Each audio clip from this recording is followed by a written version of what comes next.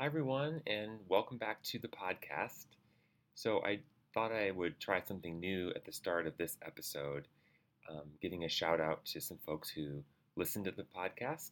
I'm actually here in Portland, Oregon at a conference, and so I apparently have some listeners in a town called Boardman, Oregon. So I just wanted to give you all a shout out and thank you so much for listening.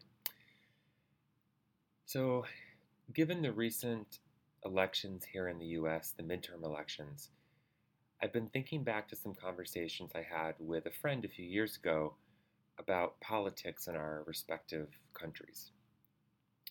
And even though this friend was living in the US, they didn't seem particularly fazed by all the political turmoil that was occupying my own thoughts. Initially, I wasn't sure if my friend felt that they knew enough about the US political system to have a strong opinion, or perhaps they didn't feel comfortable speaking about politics at all, which, by the way, is a topic I addressed in a previous episode. One day, as we were chatting, I expressed my frustration that I no longer knew if and when I could trust our political leaders. My friend raised her eyebrows and expressed surprise that I expected my political leaders to tell the truth. And she shared that in her home country, people assumed that their politicians weren't going to be open and transparent.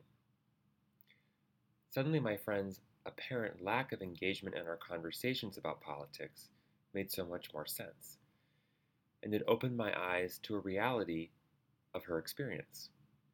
My friend and their fellow citizens didn't spend time hoping that their politicians would be truthful with them. That just wasn't part of the social contract in their context.